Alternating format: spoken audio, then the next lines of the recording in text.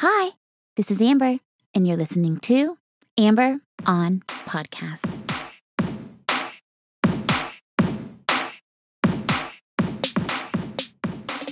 Hi.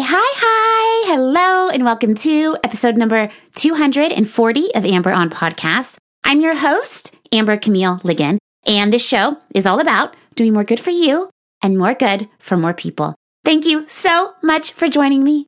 In this episode, you will learn how to challenge yourself the right way. How to challenge yourself in a way that is meaningful and makes you feel more fulfilled and joyful. If you haven't yet, please take a moment to subscribe to the show. Every Thursday, I release a new episode, and I would love to have you join me. Now, let's get down to the good stuff, and let's start the show. I love a challenge. There's no better feeling than accomplishing a goal after you've challenged yourself. When we put consistent effort into something and have a reward or something tangible to show for it at the end, we feel powerful, strong. Our confidence goes up and we want more. We feel ready to take on the next challenge. But sometimes we pick the wrong challenge and it doesn't help us. It actually hurts us because we end up not following through, and then we get discouraged and less likely to take on the next challenge. If you are feeling unmotivated, it could be because you aren't challenging yourself the right way. Choosing the right challenge is key. Robert Greene is a very famous author and thought leader who wrote the book, The 48 Laws of Power and the Art of Seduction. He says there are 3 types of challenges, and it's our responsibility to pick the right one so we can enjoy the benefits that come from challenging ourselves.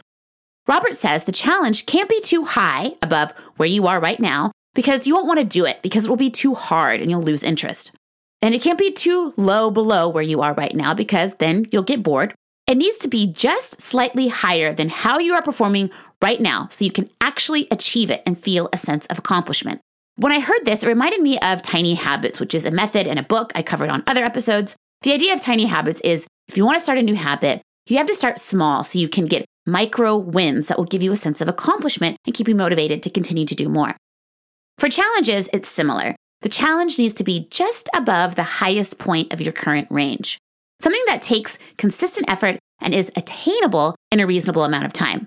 The idea is to give yourself the right challenge so you keep your momentum and want to have more challenges and more accomplishments, which increases the quality of your life. When you're able to pick the right challenge for yourself, you get to look back and trace your life by your challenges and feel a sense of accomplishment, worth, and in my opinion, like you made a major contribution to the world because you led by example and likely inspired many others along the way.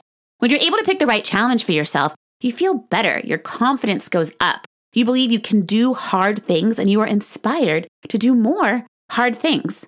Life is hard. There are challenges that are innate to our existence. The more you train yourself with the right challenges, the better you are at handling life's challenges, which no one can possibly plan for. Learning how to pick the right challenge for yourself is one way you can do more good for you and more good for more people.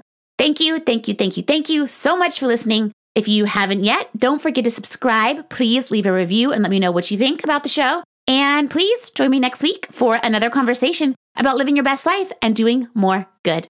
Thank you. Love you. Bye.